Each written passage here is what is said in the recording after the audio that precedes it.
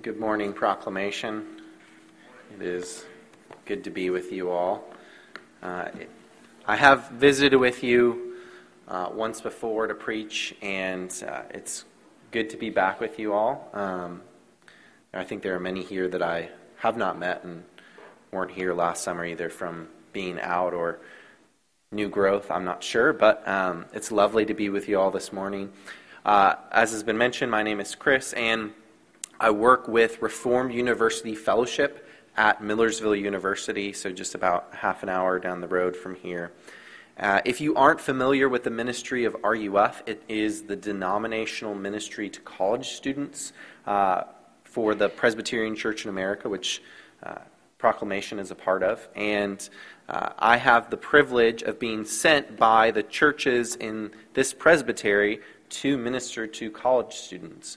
And that mission of reaching students for Christ and equipping students to serve in the church is near and dear to my own heart. I grew up in a Presbyterian church and was a believer from a very young age, but college was an incredibly influential time in my own growth in faith and my own call to ministry. It was incredibly influential in my wife Kelsey's life. She became a Christian during her time in college through the ministry of RUF. And we met through ministering with RUF. We both worked for RUF after college and met, and now we are doing ministry together as husband and wife, and we have our first child who was born this past January. Her name is Eliana. And we're so excited to be here in Pennsylvania and doing ministry. And we're really thankful for Proclamation and your support as a church financially and through your prayers. And one of the privileges of what I do working with college students is that I don't have a regular pulpit that I fill on Sundays. And so I often get to go around and minister to different congregations. And it's really a lovely part of my job. And I'm thankful to be with you all and excited to get to know you all and open up God's Word with you this morning. We are looking at 1 Peter 4, verses 7 through 11, as we've just read. And since I'm here just preaching a one-off sermon, we're kind of parachuting into this text. It's not maybe the text you would expect. It's not a super common book, 1 Peter, to get a lot of looks at in sermon series. But I think it's really a book that speaks to our own time and our own position in the history of salvation. And we'll get more into it as we go along. But just for some context, 1 Peter was written by the Apostle Peter to Christians who were experiencing persecution, who were undergoing suffering for their faith. He was writing to churches that were in the region of Asia Minor, what's now modern-day Turkey.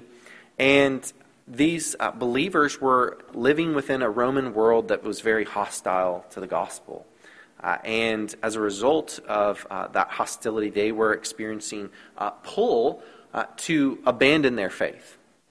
To abandon their faith in favor of what the culture around them embraced.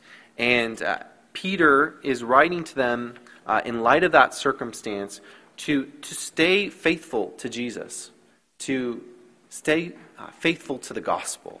And as we look at chapter 4 and specifically verses 7 through 11, these verses are being written in light of that context of persecution and suffering and experiencing a pull away from the faith. And as we think about that, we want to reflect on the reality that God is with us, and He's given us means to navigate the suffering and the persecution and the pull away from faith that we experience. So this morning, as we look at this text, we're gonna think more about those. But first, let's open in prayer and go into God's Word. Thank you, Father, for this passage. Thank you for your Word. Thank you for these people that hear this morning at Proclamation. pray that you would work through your Spirit by your word to encourage us and build us up in faith. Thank you and praise you in Jesus' name. Amen. Tick, tock, tick, tock, tick, tock. Some of you may be thinking of a certain phone app which is known for its viral dance videos, amongst other things. But for those of us who have lived beyond just the digital age, TikTok, I think, harkens us back to the steady beat of an analog clock. That sound, tick tock, tick tock. Even growing up in a largely digital age with smartphones and smart watches and the like, that sound still has some power over me, and I think probably over you as well, to ground all of us in the moving of time. Right? That sound, whether it produces a sense of anxiety or a sense of calm or something in between, that sound reminds us that time is passing. This morning, as we're looking at verses 7 through 11 of 1 Peter 4, Peter is doing something that grounds us. He is giving us tools that ground us in a reality that is greater even than time.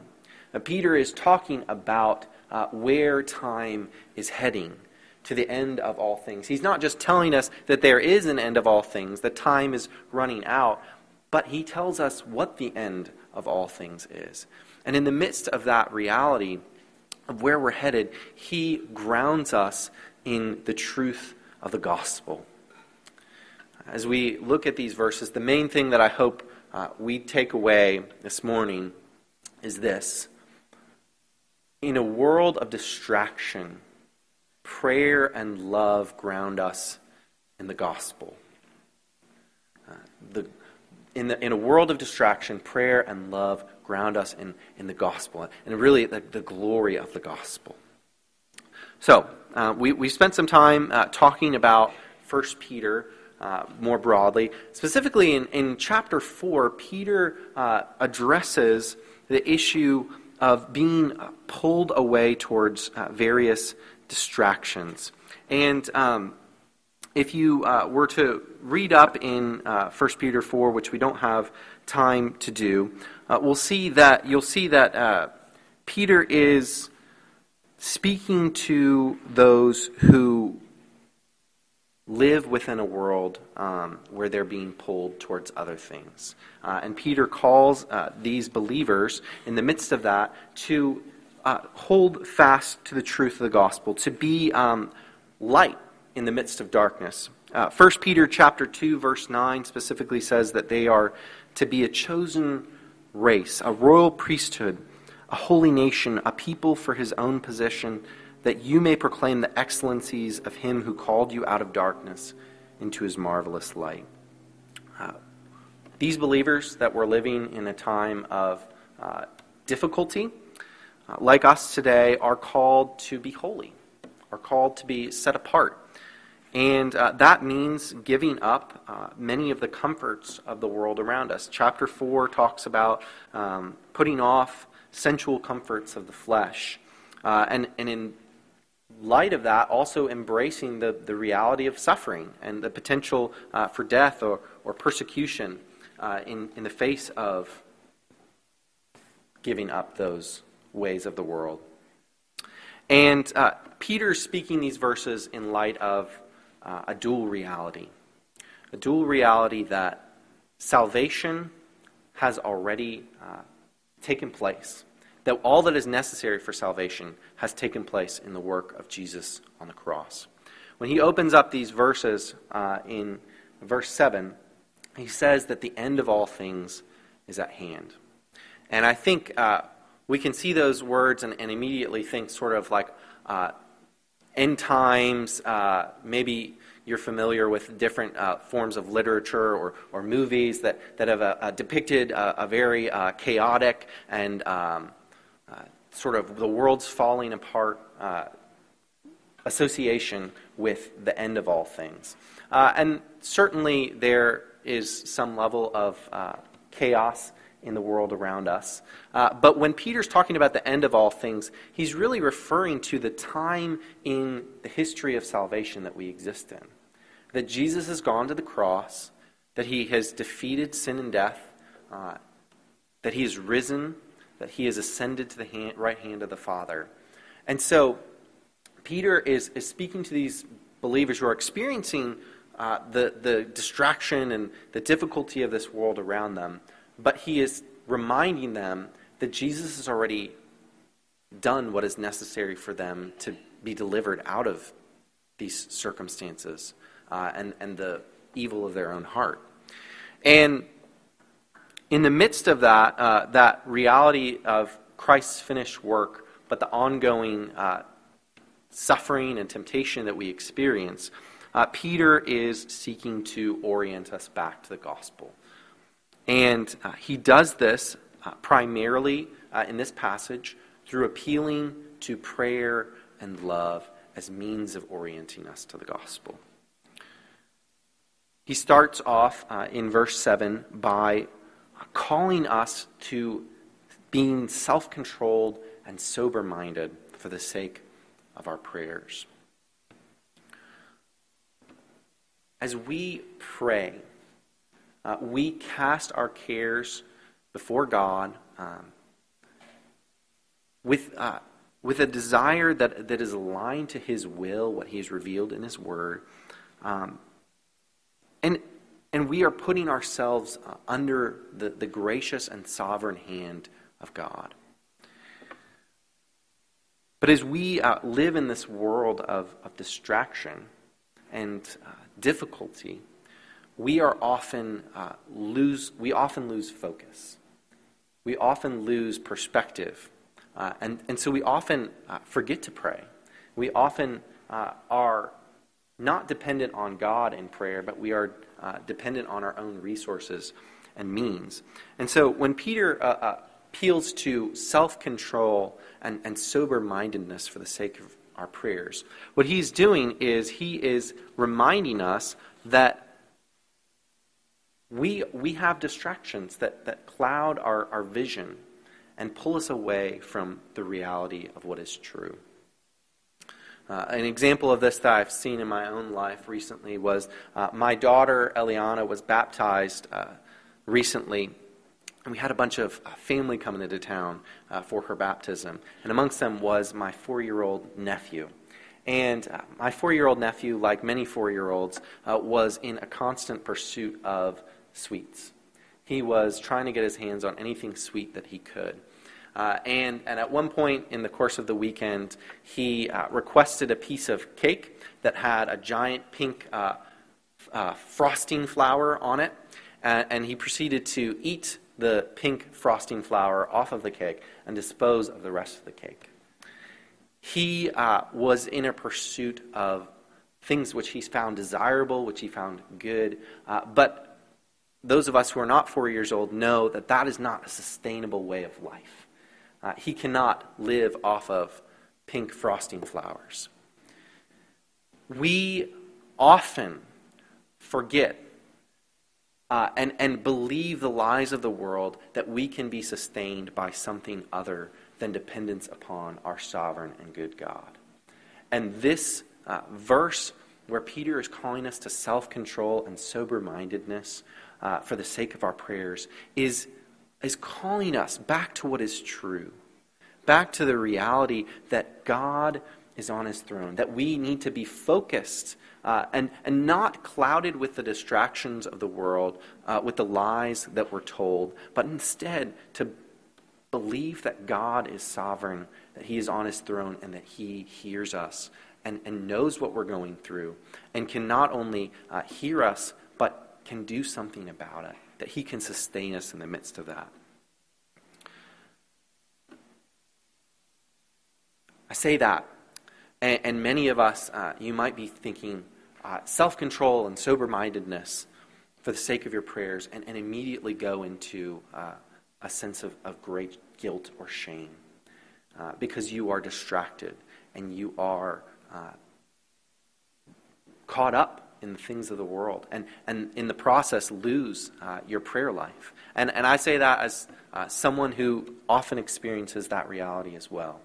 Peter is not writing these words merely to leave us in a sense of shame or guilt. He is writing these words to remind us that prayer is effective, to remind us that if we focus our minds and our hearts on the gospel, we will pray, and we will have our God meet us in the midst of what we are experiencing in life. Prayer is a means that God uses in our lives to make us more dependent upon Him, to reorient us towards what is true and where life is found in this world that is so often disorienting and so often confusing and hard. And so we reorient our lives back to prayer, and we focus on the gospel and what Christ has done for us, not on our own works, not on our own abilities, not on our own desires even, but upon what God has said and what He has said is good. Peter uses prayer here to reorient us to the gospel in the midst of these distractions that we experience. But the majority of what Peter spends his time on in these verses this morning is on love. Peter tells us that we are to, above all, keep loving one another earnestly, since love covers a multitude of sins. We live in a world that loves to appeal to love. You may have heard the phrase, love is love is love, appealed to in this culture. And that is something that we need to be challenged by as we think about the love that is called to in this passage. The love that our culture appeals to is not the kind of love, generally speaking, is not the kind of love that is being appealed to here. We live in a world that is very focused on our own desires and our own love that is focused on self. The love that Peter appeals to here, that is to be above all, is self-sacrificial love. We read earlier in the service from John 15, and specifically want to redirect us back to verse 13 from John 15, which says, "Greater love has no one than this, that someone lay down his life for his friends." It was in love that Jesus laid down his life for us. It was in going to the cross and laying down his life that our sins were covered over once and for all. We all stand guilty before God in and of ourselves. We are, as Romans 3:23 puts it, all have sinned and fall short of the glory of God. We are in need of saving. And so Peter in this verse redirects us back to love, as love covers a multitude of sins. Not because our love, our self-sacrificial love, ultimately covers over the sins that we commit against one another or committed against us, but because our self-sacrificial love reorients us back to the self-sacrificial love of Jesus Christ, which is what covers over our sins. And as we lay down our lives in response to the gospel, in response to what Christ has done, we are brought back to the truth of what Christ has done. And it's in His work that we then can overlook others' sins. Not averting our gaze, not forgetting what others have done against us, but actually having real hope to address it. Our world, I've talked a lot about how the world distracts us. I think what the world is trying to distract us from is not evil in general, but the evil that resides in our own hearts. The world does not want us to admit, to confess what Romans 3:23 says, that we fall short of the glory of God. But when we embrace the truth of Christ's self-sacrificial love for us, we can embrace forgiveness and love and self-sacrificial love for others. Peter doesn't leave us merely with general advice, though. He doesn't simply say, be self-sacrificial in your love. He gives us ways in which we can embody that love. And the first way that he tells us to embody that love, I think, is a little bit surprising. Reading it through, for me, I was a little bit surprised. But I think it's really good. He calls for hospitality.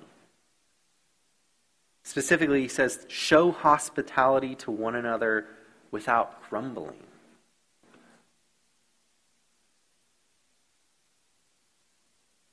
Let that sink in. We are to self-sacrificially love one another through hospitality that is not done in grumbling, but is done in joy.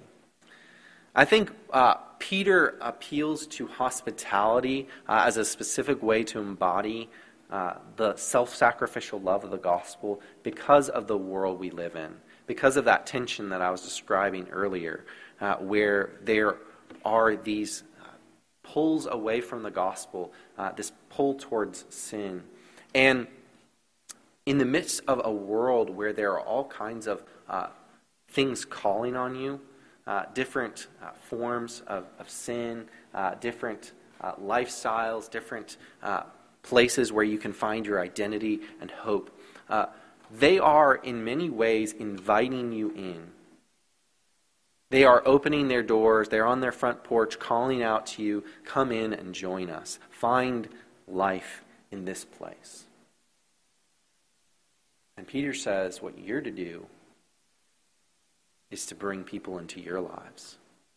Is to call out and bring others into your homes with joy in your heart. Serving on the college campus, I think I see this demonstrated year in and year out. Every year, as a matter of fact, in just 5 weeks, students are going to come to Millersville, and they're going to be 18-year-olds who are away from their physical homes, oftentimes for the first time in their lives, and they are going to be experiencing anxiety, sadness, loneliness, and there are going to be all kinds of groups, individuals, ideas, ways of life that will call out to them and invite them in. And they will find a home somewhere on campus in all likelihood. And the question is, will that place be a home that preaches the gospel, that reveals to them their true need for salvation, that it's only in Jesus that they can find life? Friends, you aren't on a college campus, but there are people all around you who are looking for home, who are looking for source of life. In the midst of this world, we're called to be people who invite others in with joy in our hearts, knowing the ways that we have been invited in by Jesus first and foremost. Jesus has come to this world in order to make a way for us. He's gone to the right hand of the Father to prepare an eternal home for us. This life is not our eternal home, and there are lots of challenges in this life. In particular, there are challenges with hospitality. There is cost. Sometimes physical cost is you pay for food, for people to be in your home. There is relational cost as you spend time with people who sometimes are difficult. There is time cost as you sacrifice of what you find good and pleasing in order to spend time with others and to get to know their desires. In the midst of that, we are in need of reorientation back to the gospel. Hospitality does not happen without our own knowledge and experience of the ways in which God has welcomed us in and has shown us hospitality.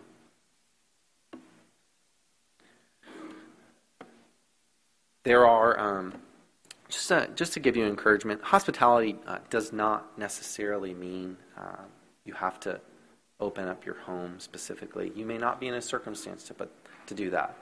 Or it may not be the most effective way to be hospitable to others around you who are in need of hospitality. It could be inviting someone out to lunch and picking up the check. It could be sitting down with someone for a half an hour and actually asking them what is going on in their life. Actually listening to the struggles that they are experiencing and giving them comfort and encouragement, specifically comfort and encouragement in the gospel. It could be inviting them to a small group Bible study where they can actually get to know others in a smaller setting. There are a variety of ways in which we can embody the gospel through hospitality. All of them involve going back to the gospel ourselves, being encouraged in the reality that Christ has made a way for us, made a home for us. Peter moves from hospitality to address, I think, self-sacrificial love in more broad categories. He uses the categories of speech and service, and he calls us to speak and serve as those who have been given gifts in speech and service. And some of you may hear that and be tempted to think of speech and service as categories that we are sort of boxed into, that I have the gift of speech. You know, I'm a pastor. I have the gift of speech, therefore I don't have the gift of service. Peter's not drawing some sort of sharp distinction between these two things.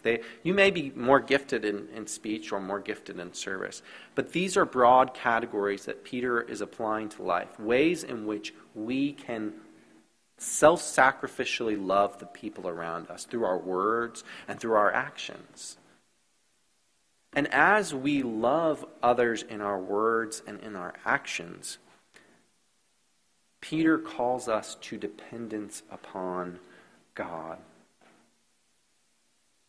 He says that whoever speaks is to speak as one who speaks oracles of God. I think Peter is calling us to speak as those who are dependent upon the Word of God. And when he calls us to serve as those who serve by the strength that God supplies, he's calling us to live out our actions towards one another in dependence upon him. We don't serve and love others in our speech and service in ways that are dependent upon ourselves. That is embodied in the way that Peter uses the language of stewarding the gifts that God has given us. Stewards are not a common position in our own world and day like they were in Peter's day in the Roman world. And so you may or may not be as familiar with the idea of what it means to steward. One of the ways that I was first introduced to what a steward was through the story The Lord of the Rings. At this point, the Lord of the Rings books are very old, and the movies that I was first introduced to the story of the Lord of the Rings is 20 years old now, which makes me feel older than it should. But if you're not familiar with the story of the Lord of the Rings, it's basically a story of good triumphing over evil in a fantasy setting written by J.R.R. Tolkien. And one of the key aspects of the story is the idea of a king returning to his kingdom. The last book is actually called Return of the King. And this king, his name in the story is Aragorn. His ancestors have not been back and ruling in his kingdom for some time. And there have been in his place a steward. The steward is there to reign in place of the king, not out of his own authority as if he were king, but to rule as one who is dependent upon that authority and anticipating the return of the king. But if you know the story, the steward that is in the Lord of the Rings, his name is Denethor, does not steward very well. He stewards out of his own authority, out of his own desires. And the result of it is that he is manipulated by the enemy, Sauron, to doing Sauron's will rather than the will of the king. And the end of it is destructive for Denethor, it's destructive for the kingdom, and thankfully in the story, the true king, Aragorn, returns and makes all things right. In our own lives, we are often tempted, I think, to steward as those who act like our gifts are our own. Our time is our own.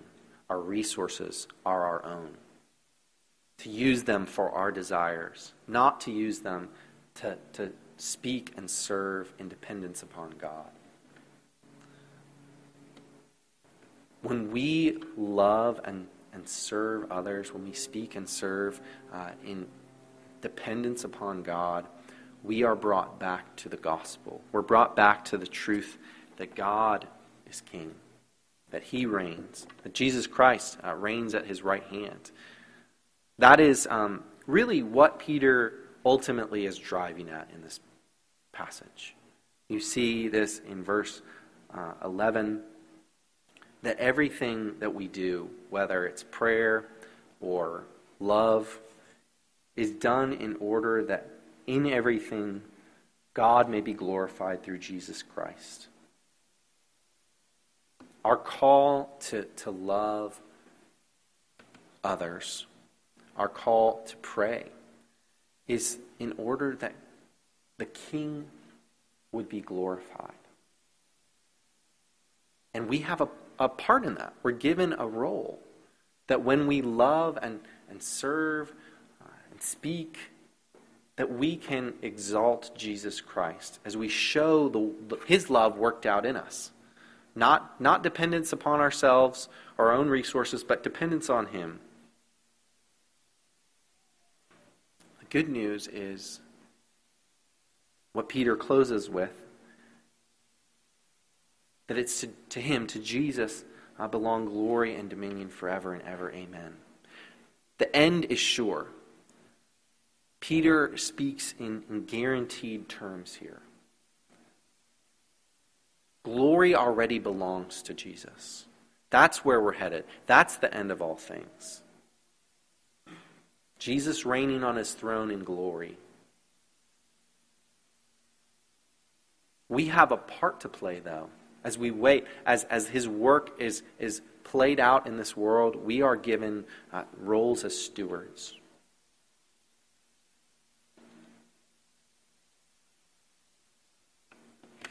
This world can be confusing and hard. There are lots of things that pull at us, pull us away from the gospel. God gives us prayer and love in order to bring us back to the truth that Jesus is king, that Jesus has dominion, and that he is a good and gracious king who forgives our sins, who welcomes us into his home. We now, as those who are living in this world, are reminded and are grounded through prayer and love of the glory of Jesus. This world is passing away as surely as the clock is ticking down the hours of the day. We are in a world where Jesus will reign in glory forever. In the midst of the tension that you experience day in and day out, return to prayer and to love as a means that God has given you to remind yourself of that truth and to serve him, your King. Let's pray.